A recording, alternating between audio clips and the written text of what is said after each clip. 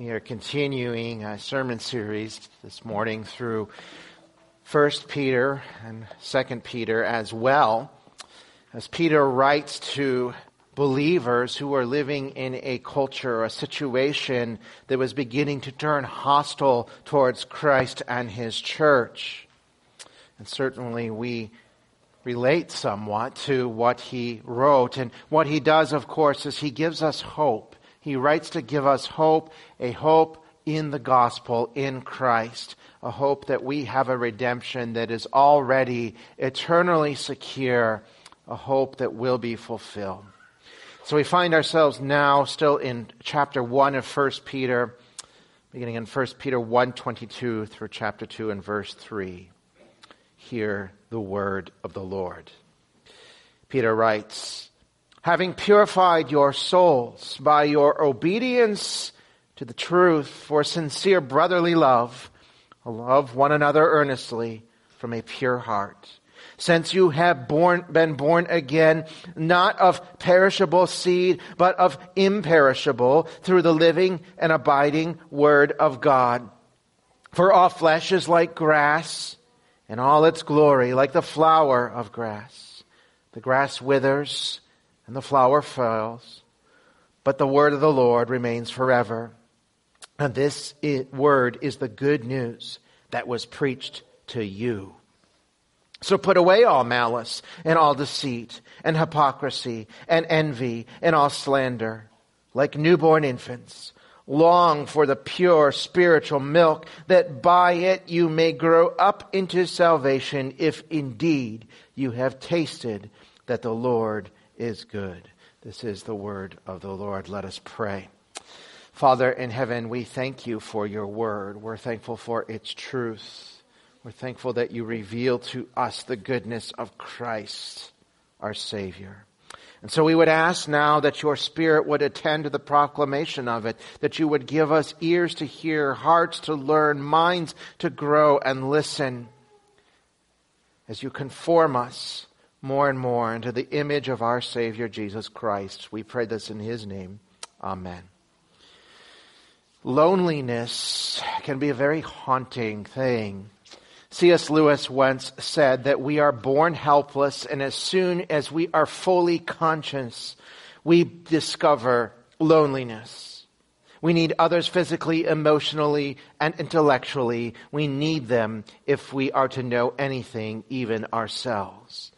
And the fact is, we are not meant to be alone. We were not created for that. We were created for community. And this becomes especially evident and clear when we face times of suffering and trial and difficulty in our lives.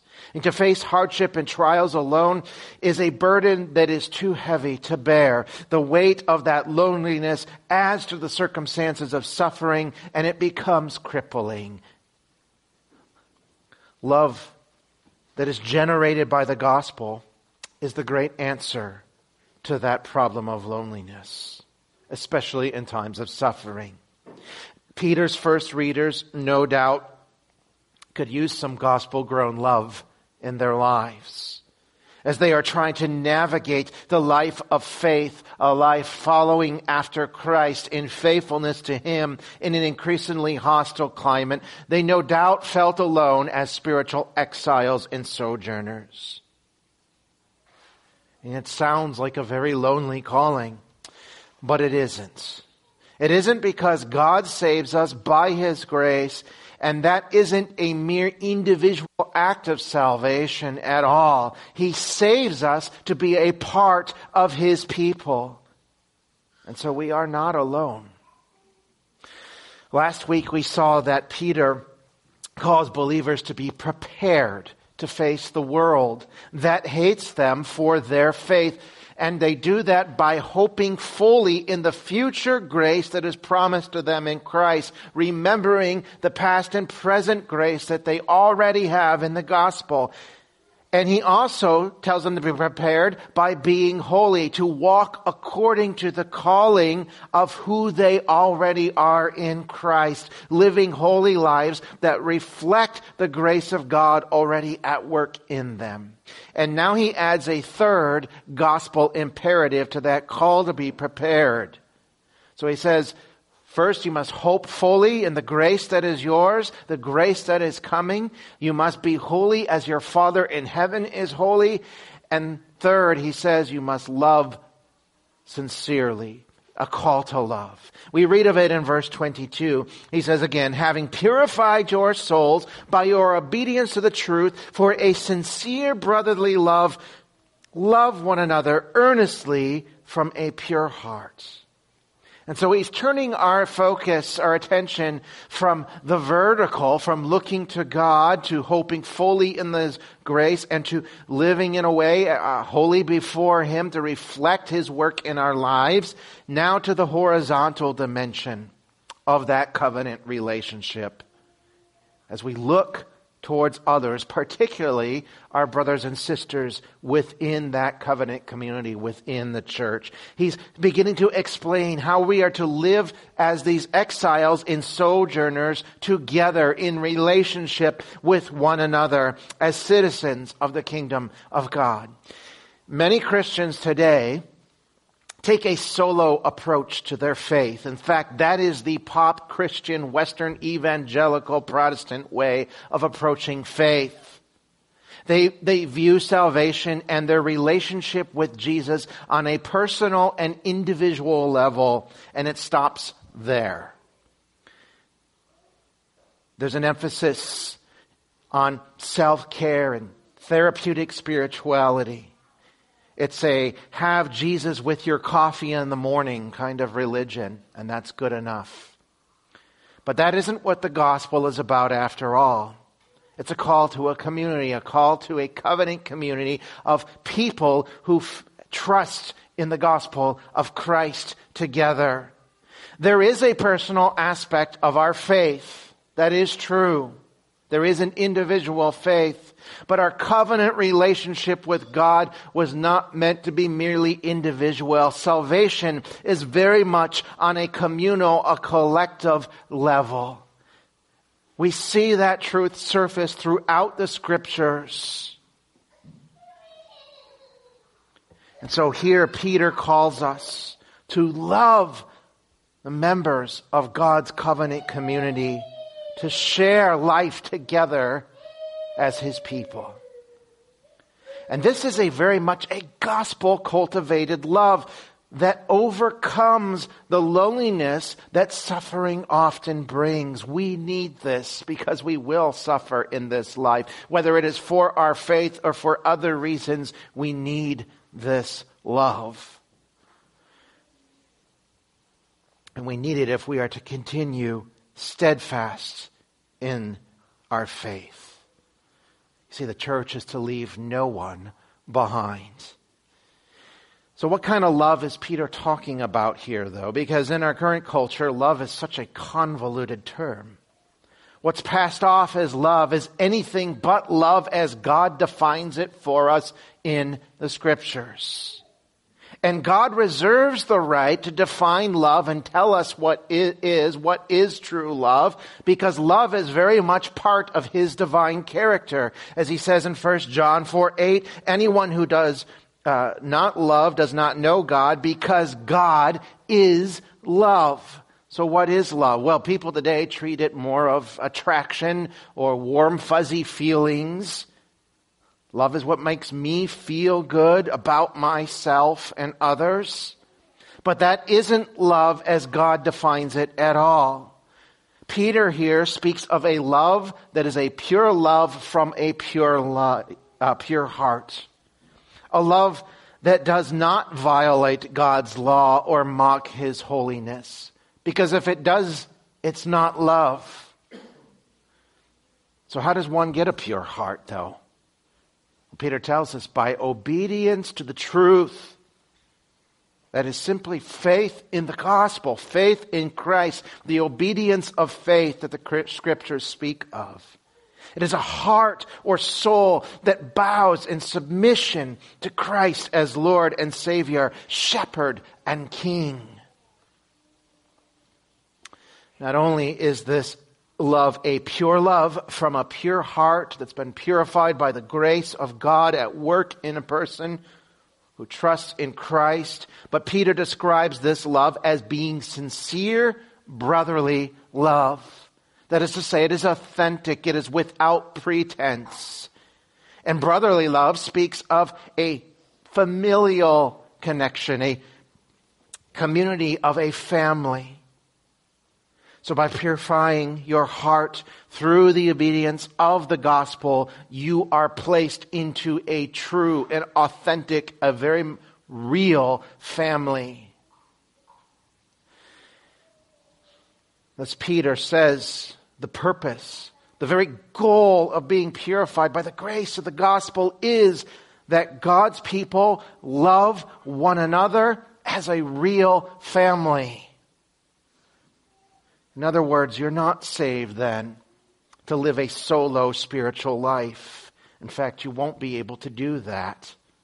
But you are saved by God to be part of His community and to live your life in that community with genuine care for your brothers and sisters in the faith. See, redemption creates a community.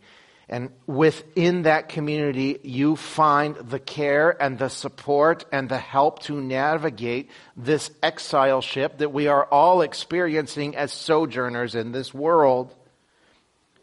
Peter's call here to love is to love, as he says, earnestly.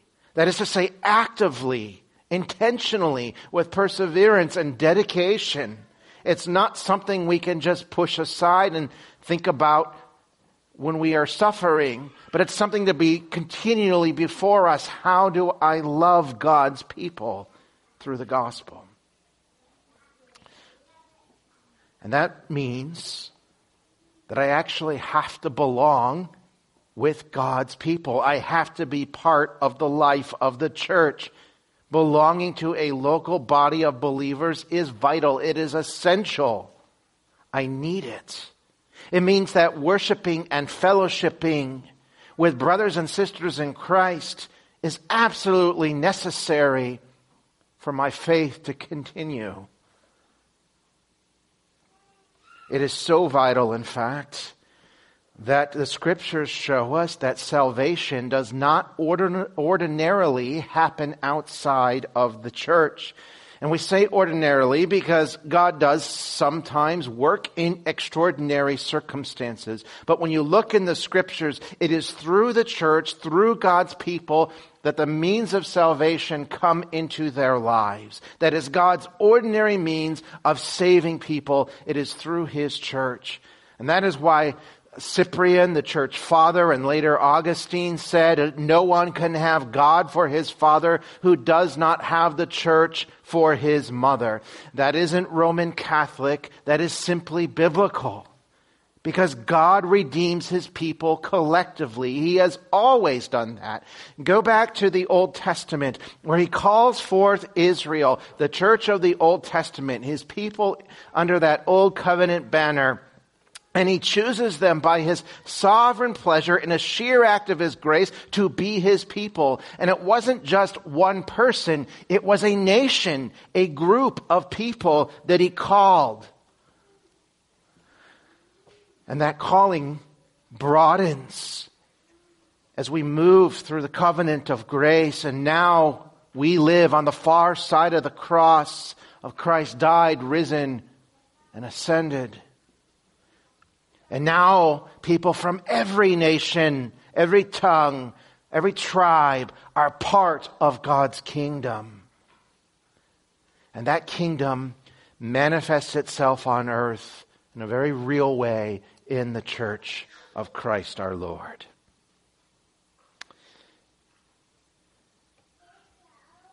It is within the church that the very means of God's grace are realized and understood.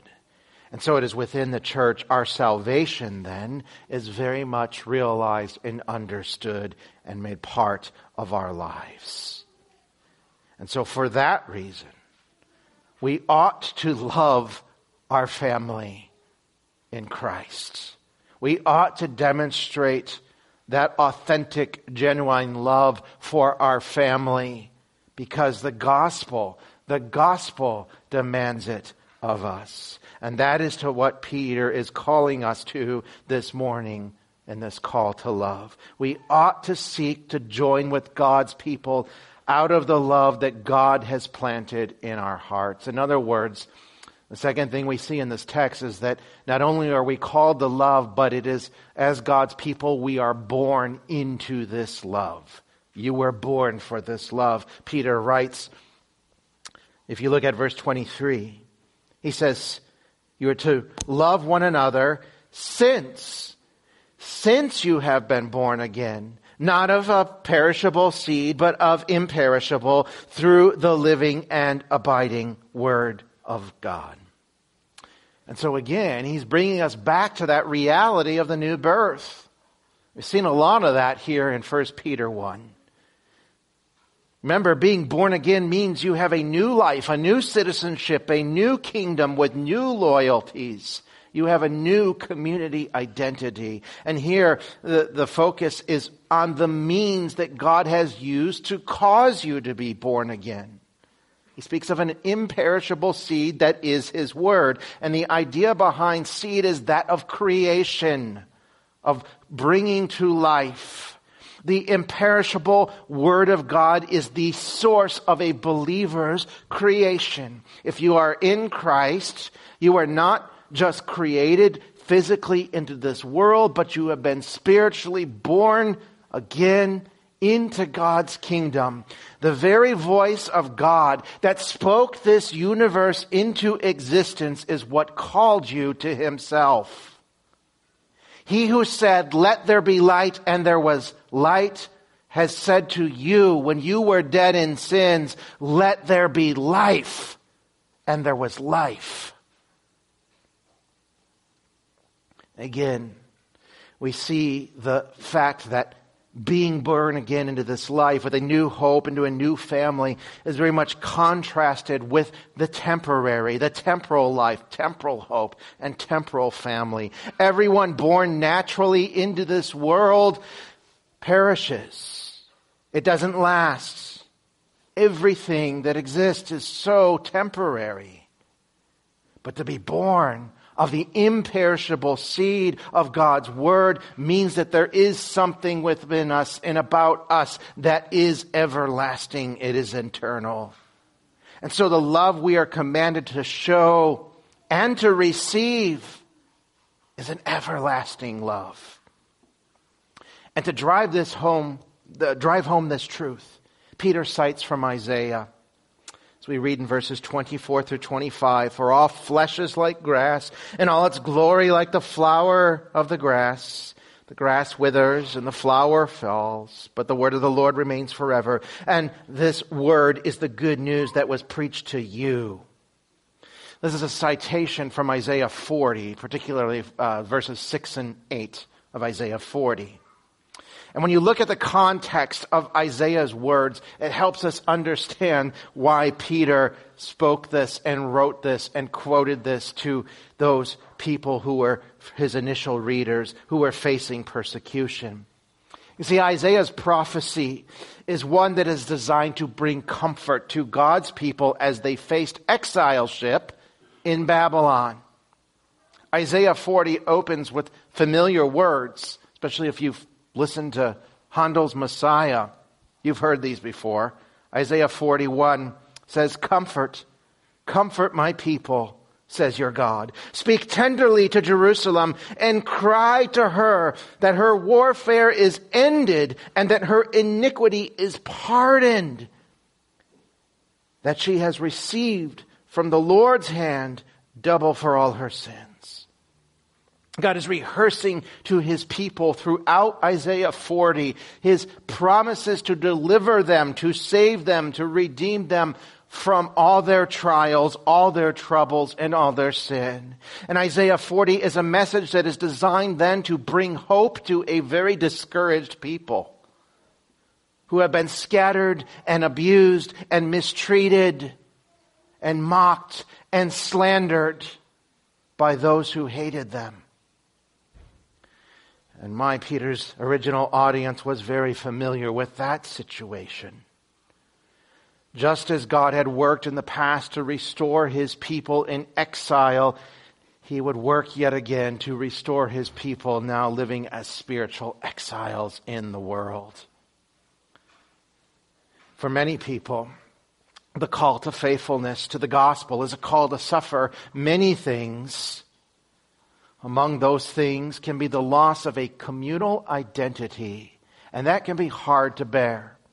As a first century Christian in the early church, one faced being cut off by their very own family for their faith in Christ. If you were a Roman citizen, society, after you became a Christian, now considered you to be an outcast.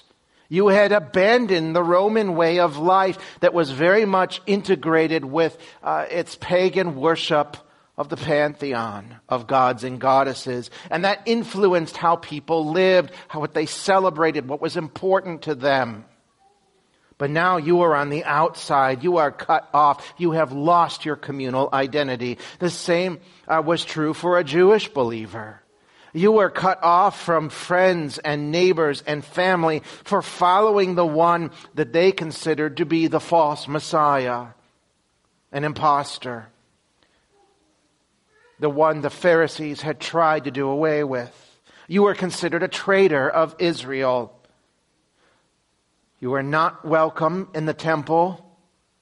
You may have been kicked out of the synagogue in the places where you once felt at home. The things that gave you comfort and hope and a sense of identity in that community, a sense of shelter and joy and love, a sense of honor, all those things are now taken away from you because you have chosen to trust Christ. The very structures upon which you relied for getting through life were now taken away. You lost your communal identity. And that has been the situation for millions of God's people throughout the entire history of the church, even to this very day. And certainly as we feel Western society turn more and more belligerent towards those who profess to follow the truth of the gospel and uphold the inerrancy and integrity of His Word, we no doubt feel the loss of social identity as well. We aren't the cool kids in town anymore. But Peter's here to remind us that if you are in Christ, you belong to a far better community. The covenant community of God's people does not fade like grass or hay or the flowers of the field. You look at the glory of all the earthly structures around us and the power that they seem to project, and yet they can crumble overnight. But the kingdom of God is eternal. It never changes because it is built on the never-changing Word of God. And it is that Word that was preached to you that brought the gospel into your life and you believed. You see, what this call to love one another as the people of God really is simply a call to keep believing the gospel. The temptation was for Peter's first audience, and still is for us today, to compromise our faith so that we still feel part of those community identities that we once held dear, to bow the knee to the popular drive of culture in order to fit in, to keep our status as members of society, our participant in all the institutions and structures that make us feel comfortable and safe in this life. But the call to love God's people is a call to leave that all behind if necessary, so that we might remain true to Christ. And that is why we need to love one another. Because some of us will suffer for that. Some of us will suffer for our faith. We must bear each other's burdens. I mean, after all, All the things of this life will wither away. They will fall off the stem as flowers and hay. I don't mind buying flowers for my wife, but part of me does, because when you pay all that money for flowers, they last for a few days and then they're dead. We do the same with Christmas trees, right? We buy Christmas trees, which are already dead, and we put them up for weeks, and then they drop needles on the ground.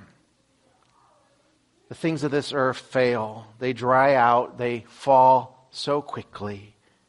But the kingdom of God never fails. It doesn't fall. And so then we are called to love one another. That is Peter's call. And we need to heed it, especially in times of suffering.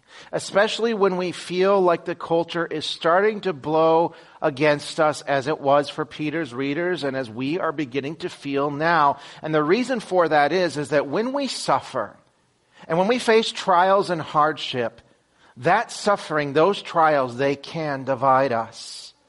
In fact, you see that play out in people's lives so many times. Peter starts to unfold what the call to love our brothers and sisters of God's covenant community looks like as he begins chapter 2. He says, put away all malice and all deceit and hypocrisy and envy and all slander. It is very interesting that when suffering comes into our lives, it does create, or often creates, interpersonal conflicts. Trauma and trials and pain will bring to the surface the worst of depraved human nature. And consider some of the things Peter talks about here. Malice. Malice is hatred. It's ill will towards others. When we suffer unjustly, especially, there is a great temptation to allow that hatred, to allow malice to spring up in our hearts towards others. Malice is a mean spirit that delights in the downfall of others. Deceit is what we think of when we think of lying. We see it as not telling the truth, but there's more to it than that. It's also hiding the truth, keeping things from others. It is bending and twisting or abusing the truth. In fact, if you go to the larger catechism, it details all that is forbidden by the 9th commandment in the 10 commandments. And that commandment, of course, is to not bear false witness against your neighbor, to not live a life of deceit, and to lie. It's quite a list. I won't read the whole thing, but I'll just read part of its answer. What is forbidden by the 9th commandment? The sins forbidden in the 9th commandment are all prejudicing of truth and the good name of our neighbors, as well as our own, especially in public judicature, giving false evidence, suborning false witnesses, wittingly appearing and pleading for an evil cause, outfacing and overbearing the truth, passing unjust sentence, calling evil good and good evil, rewarding the wicked according to the work of the righteous and the righteous according to the work of the wicked, forgery, concealing the truth, undue silence in a just cause, and holding our peace when iniquity calls for either a reproof from ourselves or complaint to others, speaking the truth unseasonably or maliciously or to a wrong end or perverting it to a wrong meaning. And it goes on and on and on. And all of that is proof from Scripture. All of it is sin. All of it flows from a heart of deceit.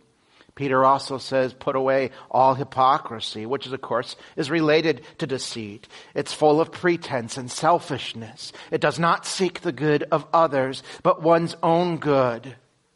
It pretends to care for others, but inwardly despises them. Envy. Envy wants the blessings and joys that others have experienced for myself in a sinful way. Envy tells you that you deserve better, that you deserve more, that there is somehow an injustice that has befallen you because you don't have everything that your neighbor has. Envy consumes a person so that they cannot rejoice with those who rejoice or weep with those who weep. It finds no love for others. And slander, of course, is the way we speak of others. It says things that are either untrue or perhaps were true, but uses them in a way to injure and to harm. And all of these sinful attitudes and actions have one thing in common.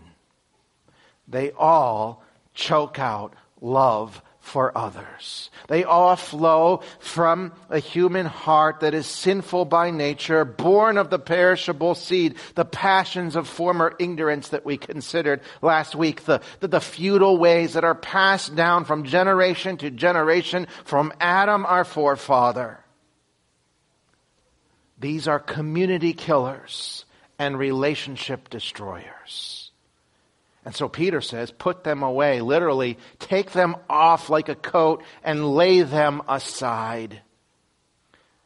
So we say, well, Peter, how do we do that?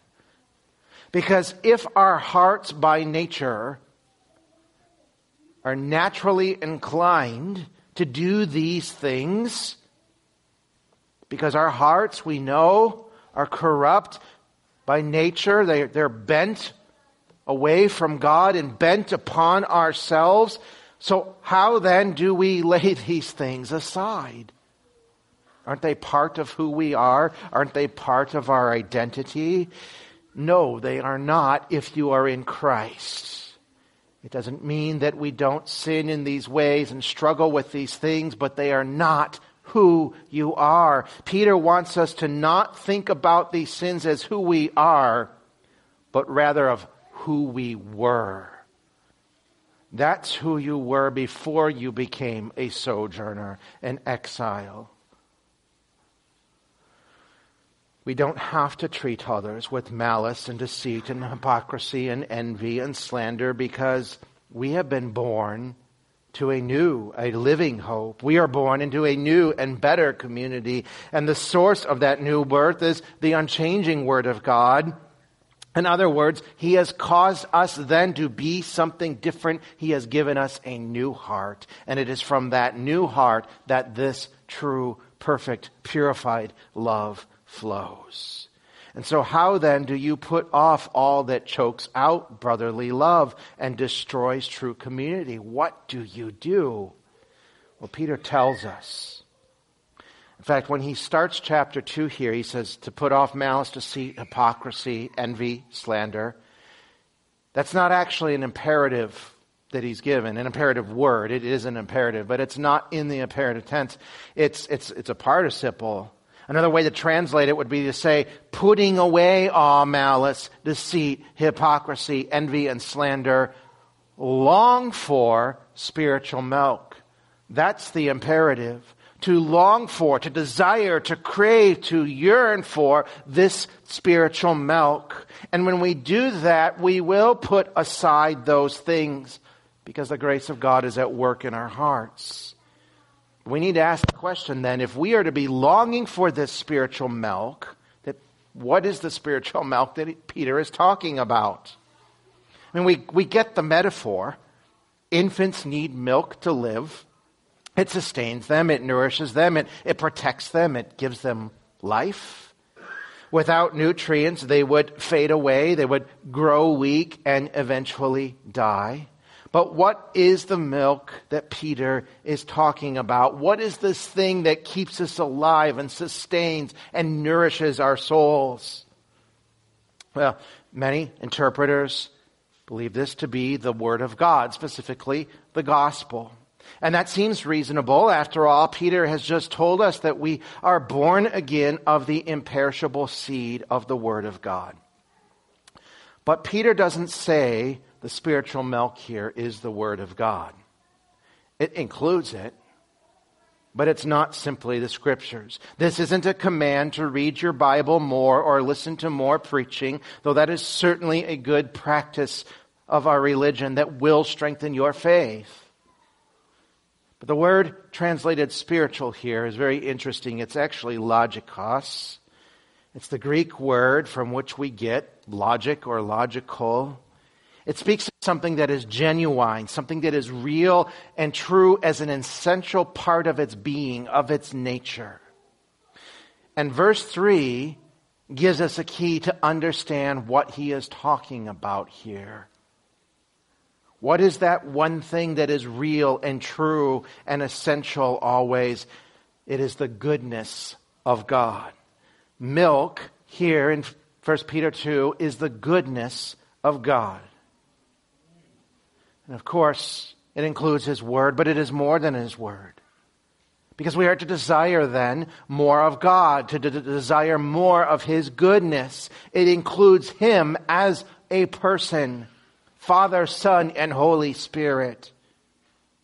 It is to desire the all of his being, all that he is, his grace, his mercy, his love, his patience, his peace, his holiness, his justice, his wrath, his power, and his might. You see, if we are to love one another with genuine brotherly love, we must first love the Lord our God. We must crave, desire all that he is, like a baby desires milk. We must want to know more of him, to be close to him, to experience all that he is. To long for spiritual milk of God's goodness is to desire the life of faith into which he has caused us to be born again. This is a command to desire that thing that made you who you are, the goodness of God.